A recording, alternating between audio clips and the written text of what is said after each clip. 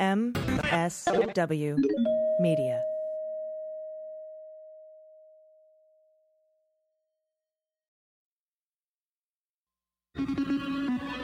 News with swearing.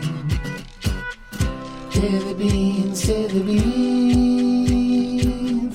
Daily beans, daily beans.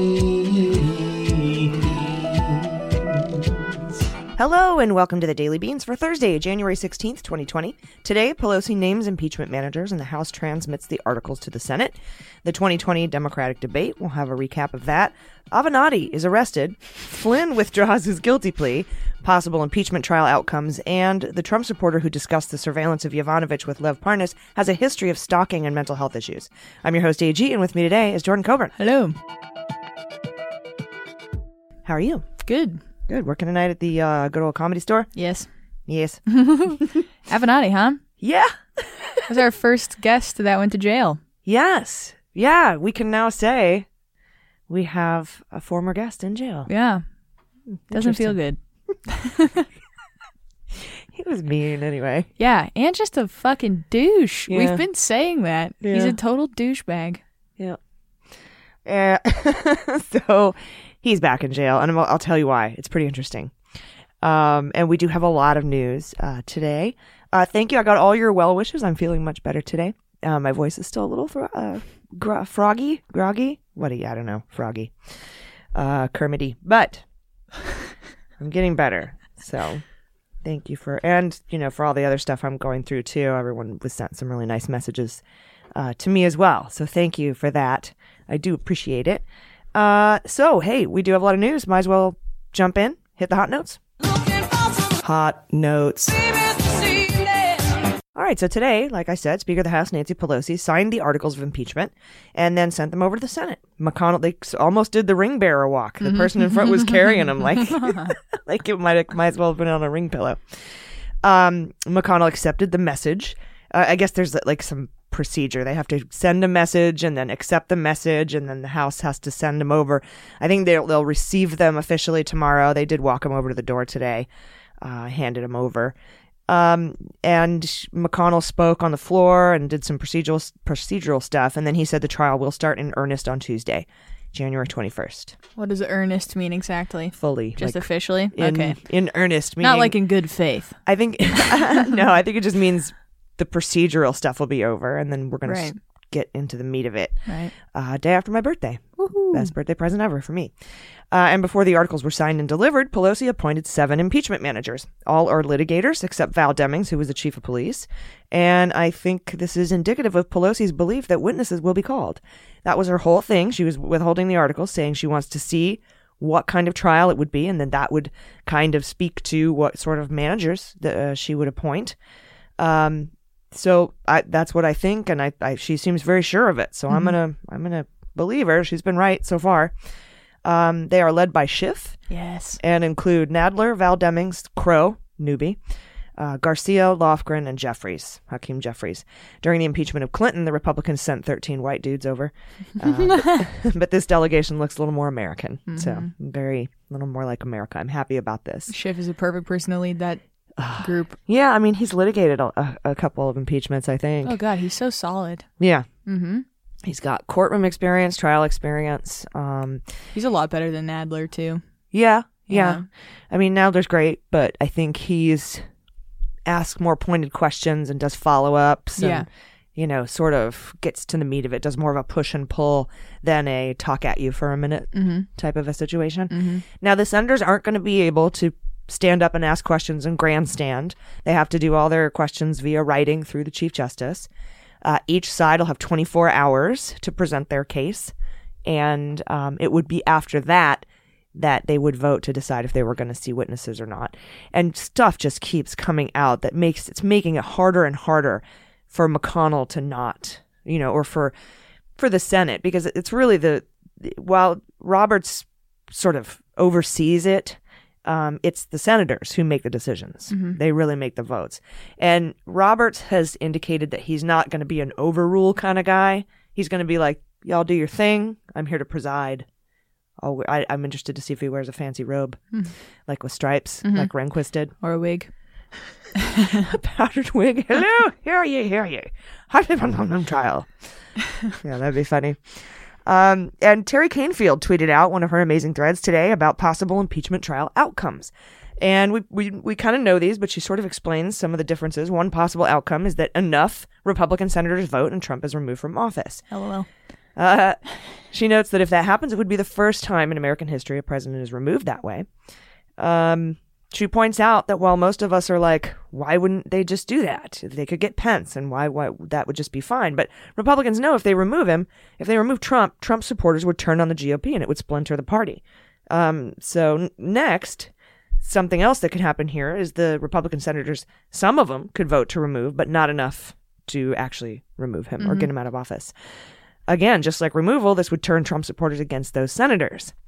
Next, no Republicans vote to convict. That would be the next thing. Everything's along party lines. Terry says this is the best chance if the Republican Party wants to survive. We know that eventually we will get Trump's financials and taxes, and anyone who votes to acquit the president now would risk losing those voters in November. And there might be more of those than there are of Trump supporters. Finally, the Senate could vote to censure instead of remove. But censure is a finding of guilt, and it would be tough to support him for re-election if you censure him. Although, I mean, it wouldn't stop them from doing that. But I still don't understand what that means. It's just like, we don't like you officially. Okay. Like a resolution of hate. Yeah. Nice. Or not hate, just like, you suck. Yeah. You officially suck. You suck, but we're not going to do anything about it, really. We're just going to say so on the record. Right. So, like, social media, basically. Just talking shit with no consequence whatsoever. Cool. Yeah. So that's another option that they have. You know, a lot of Republicans had said before this started, you should just censor him. Why didn't you just censure him? You just censure him. Also censor. Yeah, you can't censor him. I wish. It's just impossible. Yeah, that would just be a big roll of duct tape. I know. And so here's another piece of news. Interesting story out from The Intercept about Robert Hyde. Now, he is the guy who was texting back and forth with Parnas about surveilling Yovanovitch, saying apparently you can do anything in Ukraine with money, which sounds an awful lot like a mob hit to me. And I can't get it out of my head because, Trump said she's going to go through some things. And then, if you remember, Yovanovitch got that call. She testified she got a call at 1 a.m, saying her security was at risk and she needed to be on the next flight home from Ukraine. Anyhow, this Intercept story says Hyde is apparently a known stalker with mental health issues. Jesus. The Intercept obtained police records showing he violated a restraining order issued by a D.C. Superior Court judge at the request of a Republican consultant who said he stalked her and intimidated her family. His firearms were confiscated because of that restraining order. When asked for comment about this, Hyde texted The Intercept, "Bullshiff is still crying, LOL, tell him to go whistle blow himself." I have to give him props for those puns. Yeah. It was pretty good. Yeah. Bullshiff can whistle blow himself. Yeah. There's a lot to pack into one thing, There though. is, yeah. I'm a fan of his writing. Did you see that video of him shooting a gun at some Target that had a Hillary mask on it? No. Forensic News posted it. Oh, Jesus. Yeah. Or one of the writers on Forensic News. That's gross. Yeah. Eric Levi, I believe is his last name. Yeah. Yes. Levi and Denault and Stedman run that joint. It's pretty Totally. cool. It is very cool. But yeah, he posted the video. He was like, look what I found. Yeah, you should definitely support them on Patreon. Mm-hmm. They're doing a lot of really good independent investigative journalism. Yes, they are. So Hyde also has apparently a history of erratic behavior. He was placed in a mental institution last May following an incident at Trump's Doral golf course where he says gardeners and painters were plotting to kill him. He then made a Facebook post insinuating Dan Coates initiated his disappearance, Hyde's disappearance, because he went off the radar for 2 months. He was also evicted from a commercial property. He was arrested once for reckless endangerment. He owes a pretty substantial back child support bill, despite having donated thousands to Trump. Of course. Super great guy. Yeah. Mm-hmm. And check this out, though. The watchdog group American Oversight? Uh-huh. They did a lineup of the newly released Parnas messages with Hyde, with records they obtained from the State Department, from their FOIA request, their FOIA lawsuit. And then they threaded it out on Twitter. And many of these messages between Hyde and Parnas tracking Yovanovitch occurred in March 2019, which happens to align with communications between Giuliani and Pompeo, the State Department. Mm-hmm. So on March 24th, Don Jr. tweeted about Yovanovitch, at 12:12 p.m. Eastern Daylight Time, and about 20 minutes later, Parnas sent Hyde the same article Don Jr. tweeted out, the headline being "Calls Grow to Remove Obama U.S. Ambassador to Ukraine." On March 25th, Parnas posted on Instagram from the Trump Hotel in D.C., where he has, pictured with Giuliani having a dinner celebrating Barr's Mueller report, quote-unquote, summary. And at the same time, Hyde is messaging Parnas, just after 2 a.m. Ukraine time, saying he has the ambassador under surveillance. Quote, "She's talked to 3 people, her phone is off, her computer is off." And then a little over 12 hours later, on March 26th, call logs show Giuliani spoke with Pompeo. Also that day, John Solomon, he's the Hill reporter who published all of the bullshit from Firtash, all the Biden conspiracy theories and Soros conspiracy theories. Solomon emailed Parnas, Tonzig, and Geneva an article advancing a Soros-related conspiracy theory about the 2016 election. And later that evening, Rudy appeared on Fox, and just after midnight Ukraine time, Hyde told Parnas, if you want her out, they need to make contact with security forces from Ukrainians. The subsequent exchange then indicates Parnas was with Giuliani during the Fox broadcast, because Hyde asked him how it went, and he said, Giuliani was good, but Ingram had some hard questions. Yeah, Ingram's tough journalism. She's the one that did the Nazi salute, right? Yeah. Nice. And then on March 27th at 11:30 in the morning, Eastern Time, Rudy's assistant called Trump's Oval Office secretary, that's Westerhout, asking for help to get in touch with Pompeo. And later that night, Hyde messaged Parnas about Yovanovitch again, saying nothing has changed. She's still not moving. It's confirmed we have a person inside. Then the next morning, Giuliani called the State Department to set up a call with Pompeo. The call was scheduled for the next day. That's also the day Rudy delivered his calligraphy envelope full of Trump hotel folders containing dirt on Yovanovitch, which included the email Solomon had sent to Parnas 2 days earlier. And then on March 29th at 3 in the morning Ukraine time, Hyde messaged Parnas, she had visitors. It's confirmed we have a person inside. Then 12 hours after that, the State Department call logs show Rudy spoke to Pompeo for several minutes.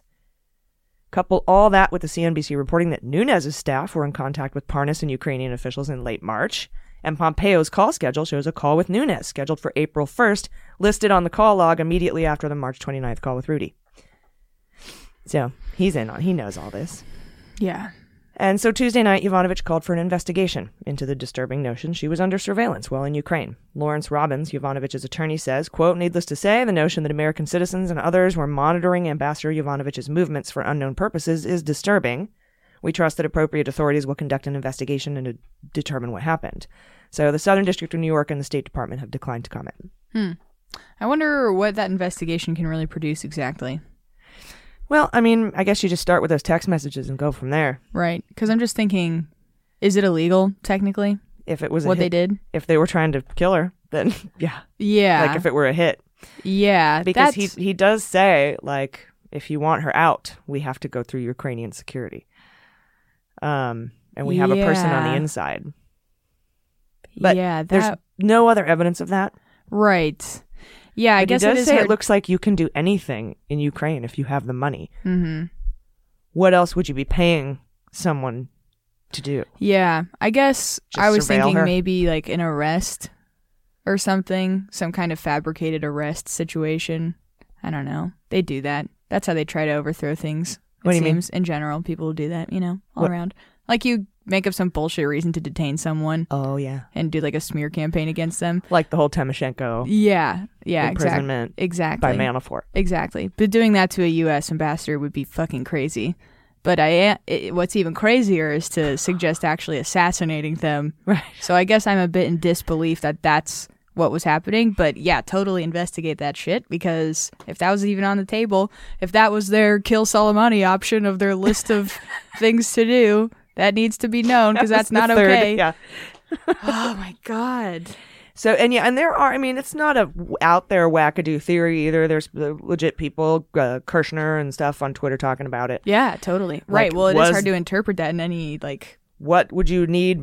Looks like you can do anything in Ukraine. I mean, like, why would you say that if you were just surveilling her? Because, I mean, you can do that here for money. That's not a weird thing. That's not a hard thing to have to do.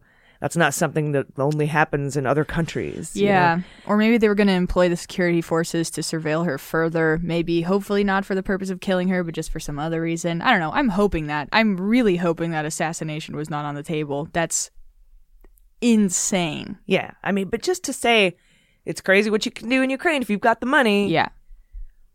Like, all getting of it's somebody to crazy. surveil her, I don't think is too crazy. Right. I don't know. I don't know. You know, I really honestly have no idea. Yeah. But I think an investigation would is warranted in this. And she, you know, they whisked her out of there at 1 a.m. and said it was a security issue. And like, is that just surveillance? Is it all just surveillance? Because I mean, surveilling a U.S. ambassador is pretty shitty. It's pretty. Ugh. It is. I wonder if that's punishable under any sort of laws that we have. Yeah, I don't know. Yeah. I really don't know, because she is a U.S. citizen, and that's not authorized by the Department of Justice. I mean, if you're going to bitch about a FISA warrant, you know, obtained, signed off by Rod Rosenstein, but this is okay. Yeah. It's a little odd. It is. Anyway. Yikes. We have so much news. We'll be right back. We have some Flynn beans coming true, an ethics waiver for Benchkowski, remember that douchebag? And the entire Russian government has walked out of their jobs. So stay with us. We'll be right back. After these messages, we'll be right back. Hey everybody, this episode of Daily Beans is brought to you by the good people at Native. For the longest time, I was trying to find a deodorant that's aluminum free while still effective. Many conventional deodorants contain aluminum, and that can plug up your sweat glands, keeps you from sweating. It's very dangerous, could be linked to serious health issues.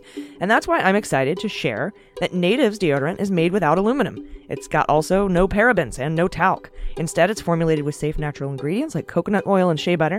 It's also vegan, never tested on animals.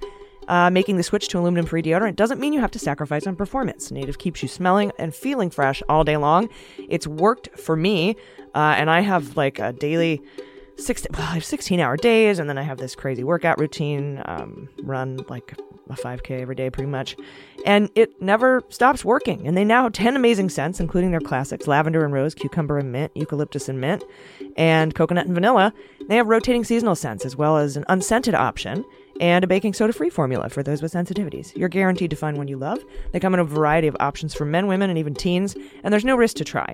Native has free shipping on every order and offers a 30-day free return or exchange in the USA, no questions asked. So check out the 9,000 5-star reviews from happy customers who made the switch to Native. Personally, I like that it's a solid that goes on easily, and it's aluminum-free so it doesn't stain my clothes. So for 20% off your first purchase, visit nativedeodorant.com and use promo code DailyBeans during checkout. That's 20% off your first purchase. Go to nativedeodorant.com and use promo code DailyBeans. You'll be glad you did. All right, so we just got this news. Lev Parnas and his lawyer are set to appear on Maddow just after we finish recording this episode. I'm going to watch the shit out of that.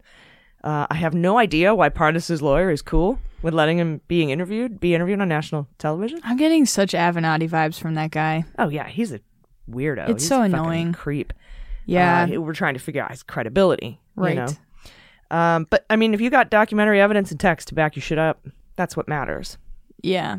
But it would be nice to just have someone that's well respected all around and doesn't look like they're kind of trying to just get their client in the spotlight. That helped trump crime, though? I mean, right. You're not going to find that. Yeah, I guess. I just am so skeptical of attorneys, you know, in general. Like the hashtag let Lev speak and stuff. Like, are you really doing that because you want to get Trump out of office? If you are, that's cool with me. If you are, right. Or is it protecting because, himself. Yes. Or is it because you have personal gains to get from that? In which case, Write a book deal. Yes. And if it diminishes the credibility of Parnas's information against the president, that's when it becomes frustrating. But even like Bolton, you know, I mean, I guess that's a way less skeevy dude, but he's still skeev. So it's just hard to find somebody that you want to hear from. It is. It is. And will advocate that people hear from you. Yes. That's really the only thing I'm complaining about is his style. Yeah. If it was like a more, I know, like less annoying guy, I guess, then I'd be like, fuck yeah. Yeah. But still, that his lawyer's letting him go on TV. That's just nuts. But I'm popping the popcorn. Got a little bit of a sneak peek of that interview.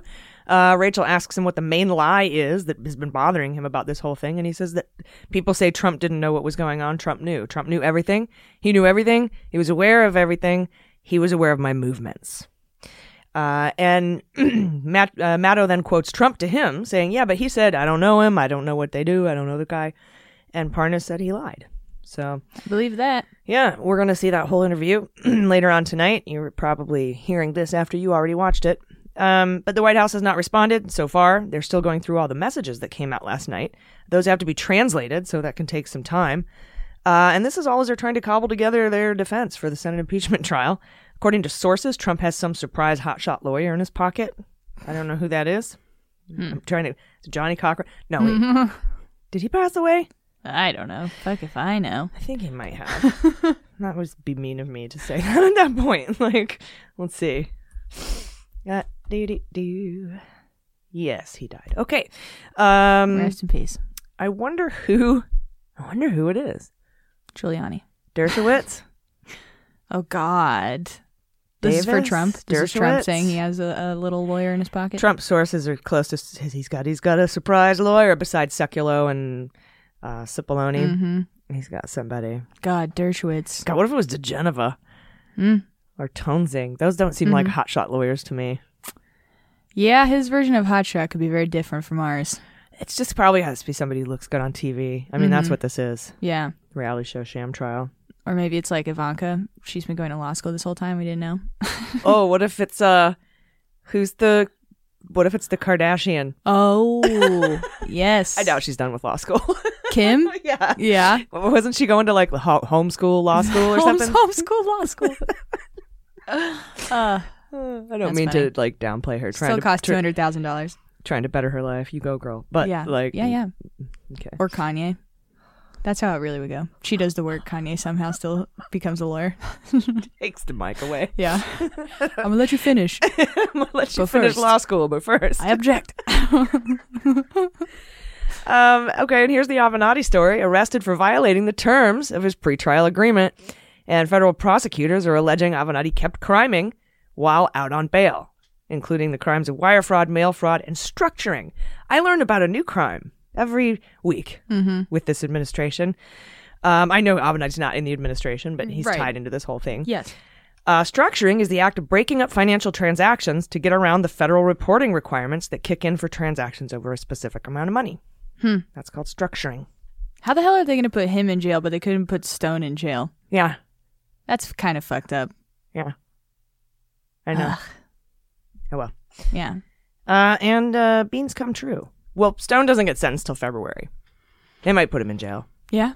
I don't know. Yeah. I think so. I think he'll go to jail for something. Well, no, or something. I mean, while he's waiting for trial. Oh, like with the crosshairs, Right, when with the judge and all Yeah. that. All the times he violated his Yes, and every time gag we were order. like, they're gonna put him in jail. They're gonna put him in jail. They never did. They didn't. It was like 3 times he violated his fucking gag order. He just would not shut up. Yep. I just feel like Judge Jackson was like, I kind of knew you wouldn't, so just again, don't do it anymore. Yeah, maybe.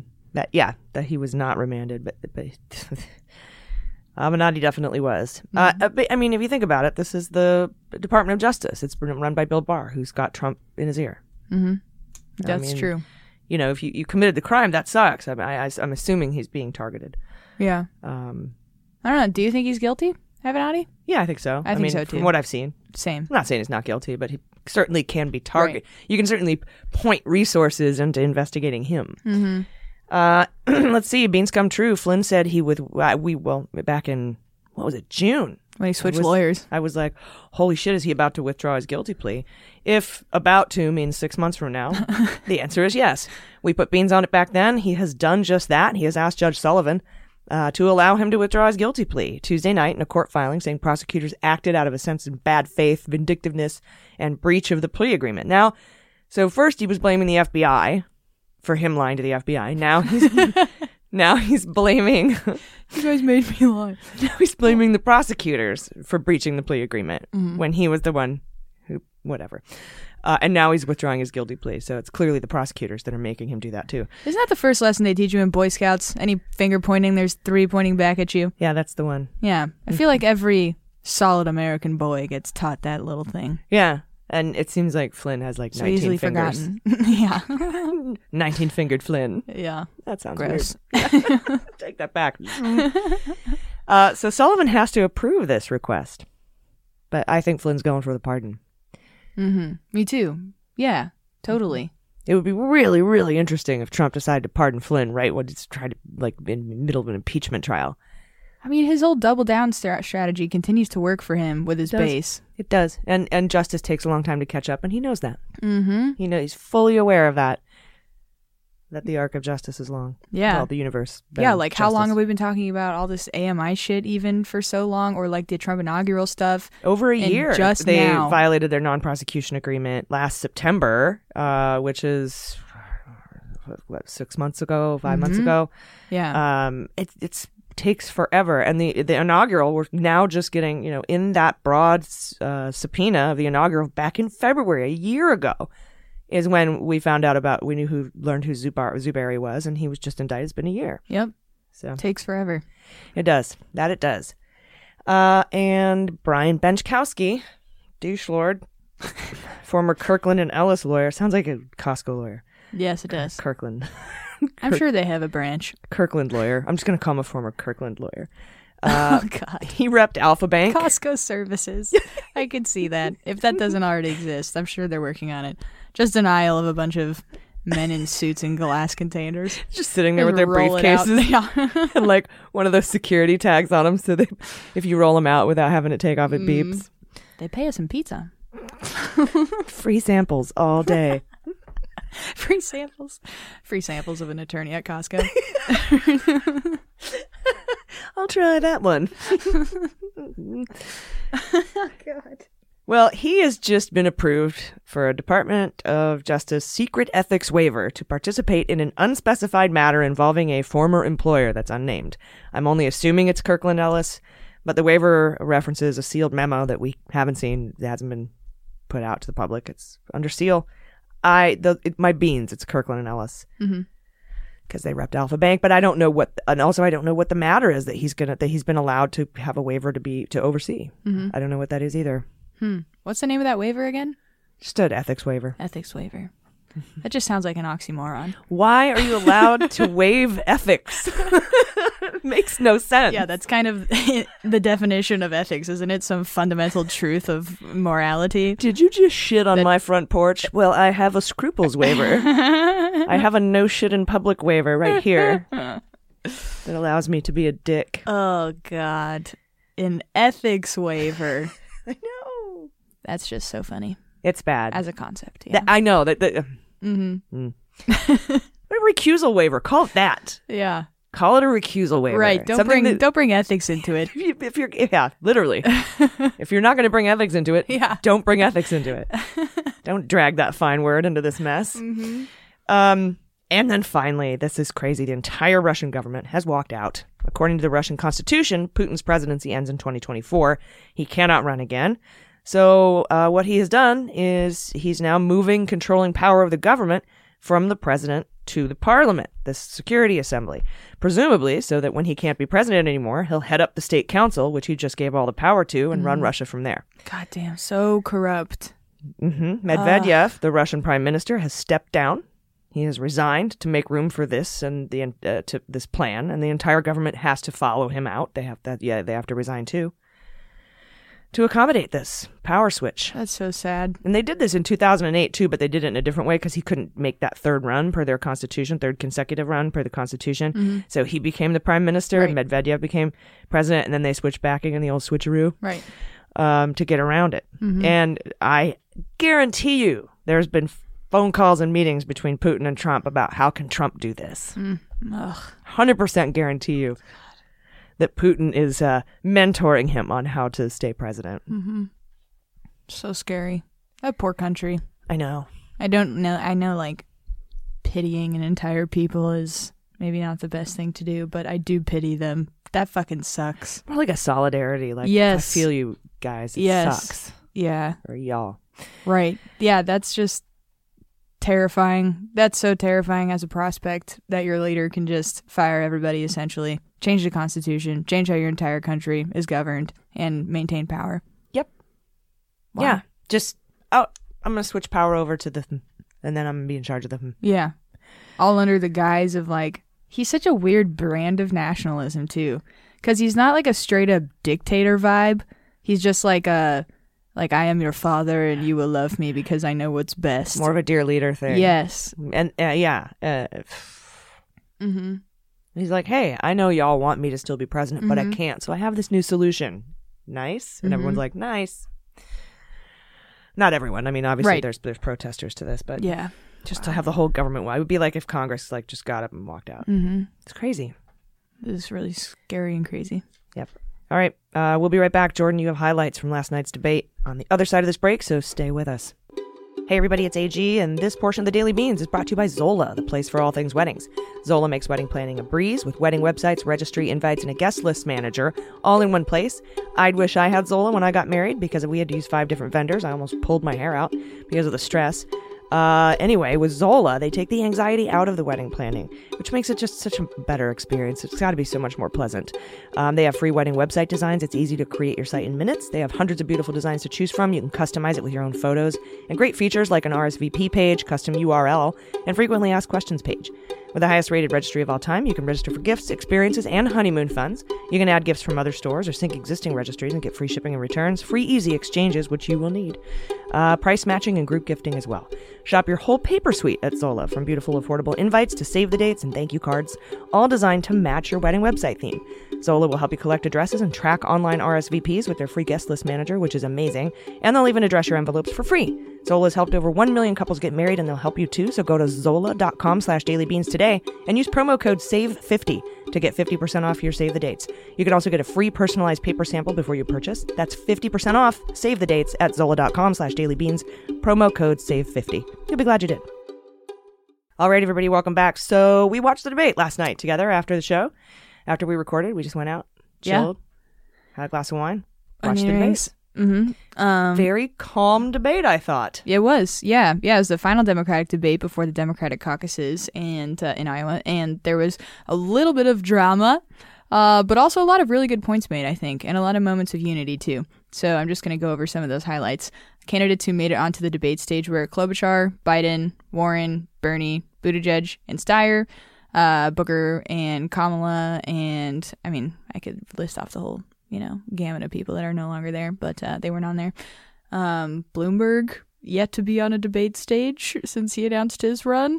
Yeah, Patrick Duvall can't qualify yet, and hasn't. Yang wasn't there. Yang didn't make it. But Yang vows he will be on the next one. Dropped out. Yes.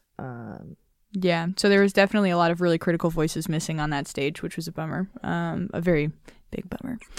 But there were pretty typical questions asked on, domestic policy, but there was a lot more talk on foreign policy this time around, and I think that was much appreciated, especially given what's been happening with the escalating tensions between the U.S. and Iran and how Trump is handling it like a fucking madman. He's just unglued. Yeah. There weren't any really crazy answers to a lot of these questions that greatly differ from what the candidates have been saying kind of all throughout their campaign. There was a much more nuanced discussion of foreign policy, like I said. For example, Warren made the point that the endless wars in the Middle East have to stop, and Biden responded by making the distinction between combat troops and troops that are overseas more in peacekeeping missions.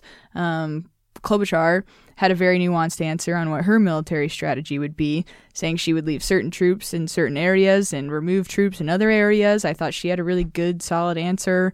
I was impressed with pretty much every candidate's answer, actually. Steyer even did a pretty good job answering, even though he doesn't really have any experience with that stuff. His answer was, I'm a businessman and I've done a lot of deals that, are sort of impacted by the sort of international politics of these things. But I think in general, I was pleased with the level of seriousness all of the candidates answered these questions with. They were all really prepared for this. If they weren't prepared for this, that just would have been really dumb on their part. Obviously, this was going to be a huge part of the debate. I think pretty much all of them displayed a capacity to make the right calls militarily, and they all expressed an interest in maintaining congressional oversight when it comes to military actions, which was a really important point for them all to come together and make. Oversight that they all agreed Trump has completely shit all over. Yep. Bernie did, however, give Biden crap for his vote to authorize military force in Iraq in 2002. We should not send anyone anywhere unless the overwhelming vital interests of the United States are at stake. But what I understood from right away in terms of the war in Iraq, the difference here is that the war in Iraq turned out to be the worst foreign policy blunder in the modern history of this country. It's going to take a view to the future as well as the readiness to learn from the lessons of the past. And for me, those lessons of the past are personal. And Biden did wind up acknowledging that vote was a mistake, actually. So that was nice to see. There was a lot of moments like that, I think, where people would say stuff and candidates, they weren't incredibly defensive this time. It seemed like they all had a meeting and said, let's be chill. Yes. Right before Iowa caucus to each other. Let's kind of chill. I mean, we'll argue about our little points that are important, not little points, our points that are important, but not like attack. Yeah, totally. It didn't seem like they were... Because generally they go after Buttigieg pretty hard for his track record with the sheriff in Indiana and stuff like that in South Bend. But I thought it was relatively mild. Yeah. But like you said, there were a little... Yeah, the height of the drama definitely came with a really anticipated exchange between Bernie and Warren. This is, of course, surrounding the allegations that Bernie told Warren a woman couldn't win the presidency. Here's that clip for you. Anybody knows me, knows that it's incomprehensible that I would think that a woman could not be president of the United States. What did you think when Senator Sanders told you a woman could not win the election? I disagreed. Bernie is my friend, and I am not here to try to fight with Bernie. But look, this question about whether or not a woman can be president has been raised, and it's time for us to attack it head on. Can a woman beat Donald Trump? Look at the men on this stage. Collectively, they have lost 10 elections. The only people on this stage who have won every single election that they've been in are the women, Amy and me. So Warren's punchline, basically, her comment on how her and Klobuchar have won pretty much every election that they've ever entered into, I think it was great and very necessary. Because regardless of whether or not Bernie said what she said, he said, it is something that's on the minds of American voters, that there's a chance that women, this idea that women don't win elections. And these two women are incredibly successful at winning elections. They've won all their elections. Yes, they did. But I do have to say... It was kind of a nice way to divert away from that. Like, it was. The men up here have lost 10 elections combined. The only people who have not lost any are the women. I thought that was a good way to... I thought so too. But I do have to say that I think that moment, the way that CNN handled it also, just really sucked. When they asked Bernie, did you say this? And Bernie said no. And then they didn't ask any follow-up question other than, okay, so you're saying you didn't say this? And he says, correct. And the next word out of their mouth is to Warren, how did it make you feel when Bernie said that? It's like, that is such a drama staging way to handle something. It's one of the reasons I don't like CNN. Yes. With the way that they handle these debates. Yes. And it's like, we're not here for your ratings at this point. We're at a point where the Democratic Party is now predictably starting to rip each other apart on Twitter, online, in person, over this one issue alone right now. So for them to handle it that way, I thought was really irresponsible and kind of inexcusable. And I'm really sick of CNN moderating debates, actually. MSNBC does a way better job. PBS, just get Univision did great. Yes, definitely. Yeah, so CNN can fuck off as far as I'm concerned with their super drama intensive way of questioning people. But it is true what Warren said, that women can absolutely win, especially those women. But yeah, all of that stuff just really sucked. But you know what also really did suck too was at the end of the debate, Bernie went to go shake Warren's hand. And she clearly rejected that handshake. Yeah, I did see that. And there were some words. And she approached him. Mm-hmm. And she walked up to him. Yeah. He extended his hand. And she pulled her hand back. Yeah, I did see that. And they talked. Has anyone been able to figure out what they said, or has anyone asked what Tom they said? Steyer was right. Did you see the video? Tom Steyer comes up awkwardly in the middle of them, and you can see his hand sliding up his thigh, trying to go for a handshake. But he's looking at both of them, and they're clearly saying catty shit to each other, and he just kind of steps and walks away. And they asked him after, they were like, "Did you get a earshot of what they were saying?" And he's like, "I have no idea what they were. No, I don't know." Oh right, yeah. I'm gonna stand out of it. Nope. Yeah, he's don't ask me. I don't know. So that whole thing I think was shitty. And I don't want to be too dramatic about it, but that is pretty unpresidential. Yeah. If you're going to refuse a handshake over something like that, on a debate amongst your peers, that's kind of a ding for me, outside of the fact I fucking love Warren. Mm-hmm. Warren and Bernie are the two most progressive candidates on that stage. Obviously, I love both of them. But that little thing, I mean, that whole display was just shitty all around. I'm not even going to put blame on like one person necessarily, but Warren rejecting that handshake, I think, was really petty and looked really bad, especially for Americans who don't know what the details are. And you have to keep that in mind. Yeah, you're right. You have to run under the assumption that nobody knows what you're talking about when you do that. Yeah, totally. So I guess we'll see how much she that hasn't said anything continues. about it either. Exactly. She hasn't been like, oh, I didn't even see, or she hasn't. Oh, I wasn't going to shake his hand. Like she hasn't said either way. No. Yeah, it's just a shame. That whole thing was just a shame. It looked bad. It was bad optics. Yes, it was. Then on impeachment, everyone was pretty much. We're splitting hairs. I mean, yeah, totally. We're splitting, and we're ignorant, like you said. We don't know exactly what's going on. But yeah, they need to keep that in mind. No one does, except for them. And apparently they don't either, because they had two completely different answers on live television. Well, Rabia Chaudhry put out a great tweet that they could both be right. Mm-hmm. Yeah. Yeah, something was said within a certain context, and one of them had a certain understanding of it, and another one had a different understanding. And they're both right, and the end. Mm-hmm. Yeah. So that was that. Yeah. Moving on to the topic of impeachment, everyone was pretty much on the same page. That'd be kind of weird if they weren't. If Gabbard was there, it probably would have been a different story. Yeah. But present. Yeah. Yes.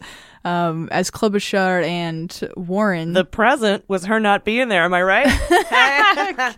I'll show myself out. God. Gabbard.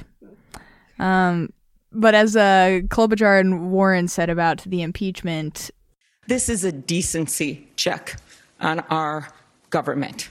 This is a patriotism check. It is about Donald Trump putting Donald Trump first. So I just like what Klobuchar was saying about it being a decency check. It's just a super simple way to put it, and that's 100% the truth. Yep. There's a decency check in so many ways. It's a good answer. On our presidency, on executive power, on the Department of Justice. Just this vote means so much, all in the name of decency. And yeah, they all pretty much are in agreement that everything that's happening right now is, obviously all the Democrats are going to be on the same page, unless you're Tulsi Gabbard. Warren and Buttigieg had a clash over healthcare, with Warren defending her Medicare for All proposal and Buttigieg defending his Medicare for All Who Want It proposal. Basically, both of them were accusing the other of not being able to financially get their plan done effectively. And Buttigieg also said that accusations that his plan doesn't propose a big enough change is short-sighted, and that a plan doesn't have to alienate a large group of the population in order to be considered profound or consequential. Saying my plan isn't big enough isn't big enough. Yeah. What? Yeah, because Warren was basically saying you're not going far enough with your plan. This is going to, not really make that big of a difference. Buttigieg is saying, just because my plan doesn't cost as much money and isn't so drastic, that doesn't mean that it's not as big of an idea. Yeah, he's like, this is what they do in Canada and England. Mm-hmm. It's a pretty big deal. Mm-hmm. And she was like, not big enough. Yeah, and Buttigieg, of course, was like, your plan's expensive as fuck, and there's no way that you're going to be able to get that done with the amount of money you said you can. But we'll see. I just hope that we get to a point in our society where we get to even flesh that out and see what it actually costs, because... Well, that's just it. It's not like whoever wins the Democratic nomination and whoever becomes president can walk in the first week and make health care. Right. There's a debate. They have to go what the American people want. They have to consider what Congress wants. They have to add amendments. They have to debate amendments. Mm-hmm. They have to deal with the lobby and pharmaceutical companies and the health insurance companies. It's not like... oh, your plan is ridiculously expensive. Like she's just going to go in and drop $10 trillion and be able to have it done. Right. That's not how it goes. That's not how our government works. And I wish somebody would say that. Like, but then again, you would be yelled at for not thinking big enough or something, yes. or thinking too small or thinking too big, or whatever they would come up with that, just to oppose whatever it is that you were saying. But it's a conversation that is worth having, because you don't just walk in and make healthcare. No. You have to have a debate with both sides and the American people, given their input. That's how I'm just a bill. That's how it works. Like, watch Schoolhouse Rock. Yeah. Yeah, that's exactly how it works. A cartoon Bill sits on the steps and becomes and a sings. Bill. Yeah. And he's really sad for some reason. He is, because DC's fucking depressing, and that's what they're trying to prepare kids for. Because it takes so long Yeah. to get me through. Yes, but that is... I'm just gonna die on Mitch McConnell's desk. Oh, that is so true. How bleak. Schoolhouse Rock when the Bill dies. Paper shredder. Oh, God. Put him in a tree shredder like Fargo. That's so funny. I'm sure someone's made that video already. That is so true, though. It's like we watch these debates, and it is the ideas that people are watching and judging, and they are watching a candidate and what they will do in their most ideal state of governing, only to know that when they get elected, they're just dumped in a sinking pile of shit, basically, with all these other Republicans. So these are best case scenario ideas, is my point. I thought you said biscuit scenarios. Biscuit scenarios. These are biscuit scenarios. I like biscuits. Biscuit scenarios are best case scenarios. Yes. On education, Klobuchar set herself apart from the pack when she criticized the notion of free 4-year university for all, and instead said that 1- and 2-year degrees are more important, and that dollars should go to connecting people with jobs after those sorts of degrees, not to financing MBAs. Yeah, she said we should line up the jobs that are needed in this country with education, and I think that that's true for what Across Bernie and everybody else want to do. They just haven't kind articulated of were right. assuming we knew that. Yes. Yeah. Like, I'm not going to pay for you to get your communications degree. Yes. And I would assume, but she took advantage of that no one had really pointed that out before, and made that something that set her apart. Yeah, I think that is smart, especially when you look at other countries that are more socialistic when they approach education, like in France, for example. I know, or at least when I was visiting there a while ago, they'll only pay for people to get certain degrees. Yeah. So basically, if you're getting a degree that's going to directly contribute back to society inherently. Well, it makes sense. Right. I mean, the whole reason of paying for you to go to college is so that you become a more contributing member of society and you pay more taxes. Yes. If that's not going to happen, then it's probably not wise to spend that money. But yeah. I mean, it's wiser to do it than not, because any education is better than not. Definitely. In my opinion. I agree. The arts debate obviously will come later, whether or not, because I said contributing to society.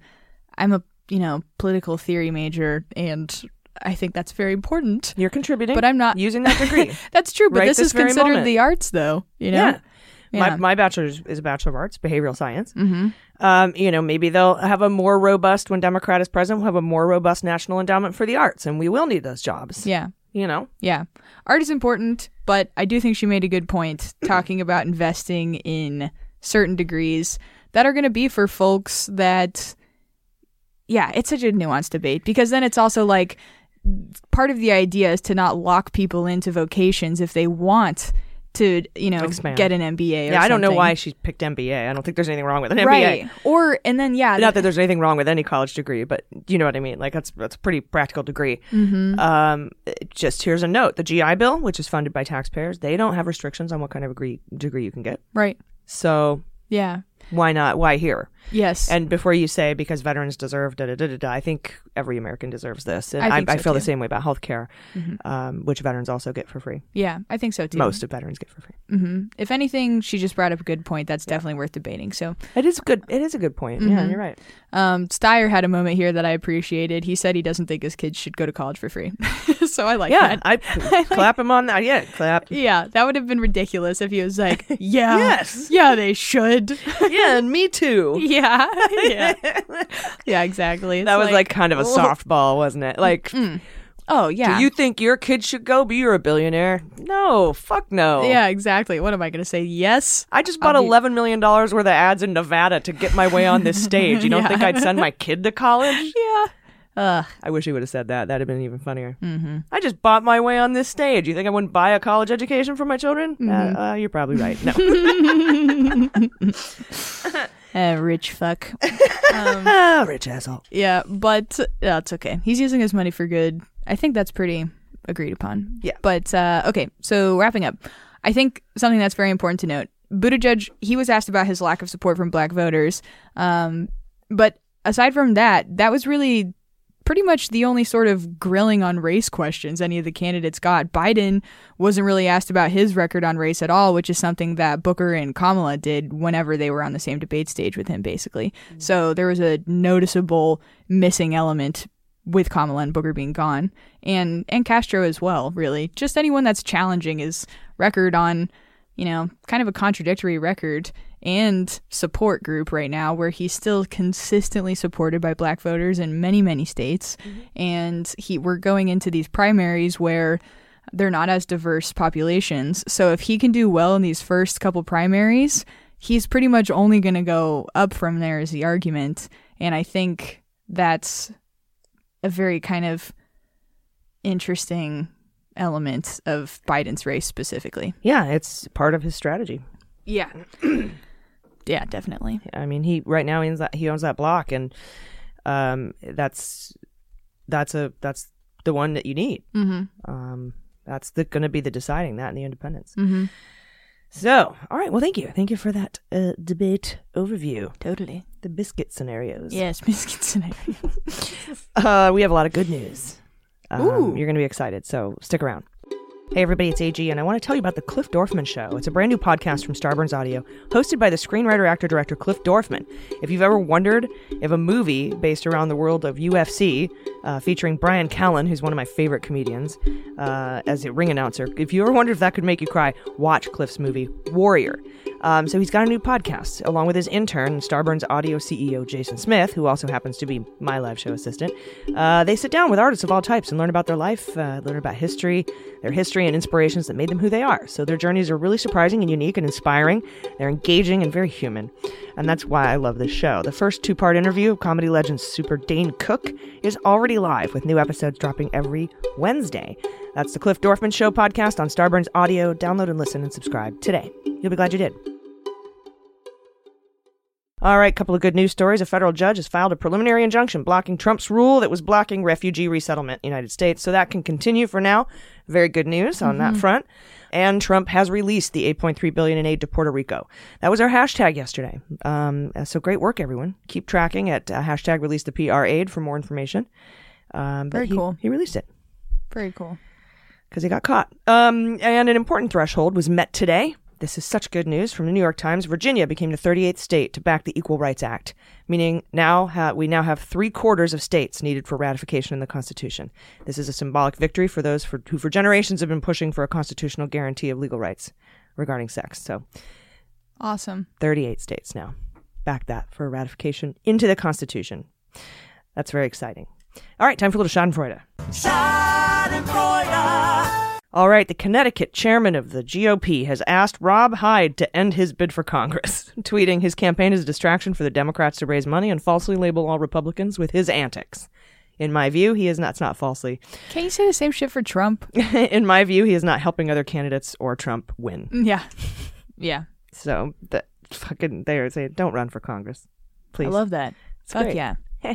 Good. I love seeing them turn on each other. I know. It's a certain kind of porn. Justice porn. Yes.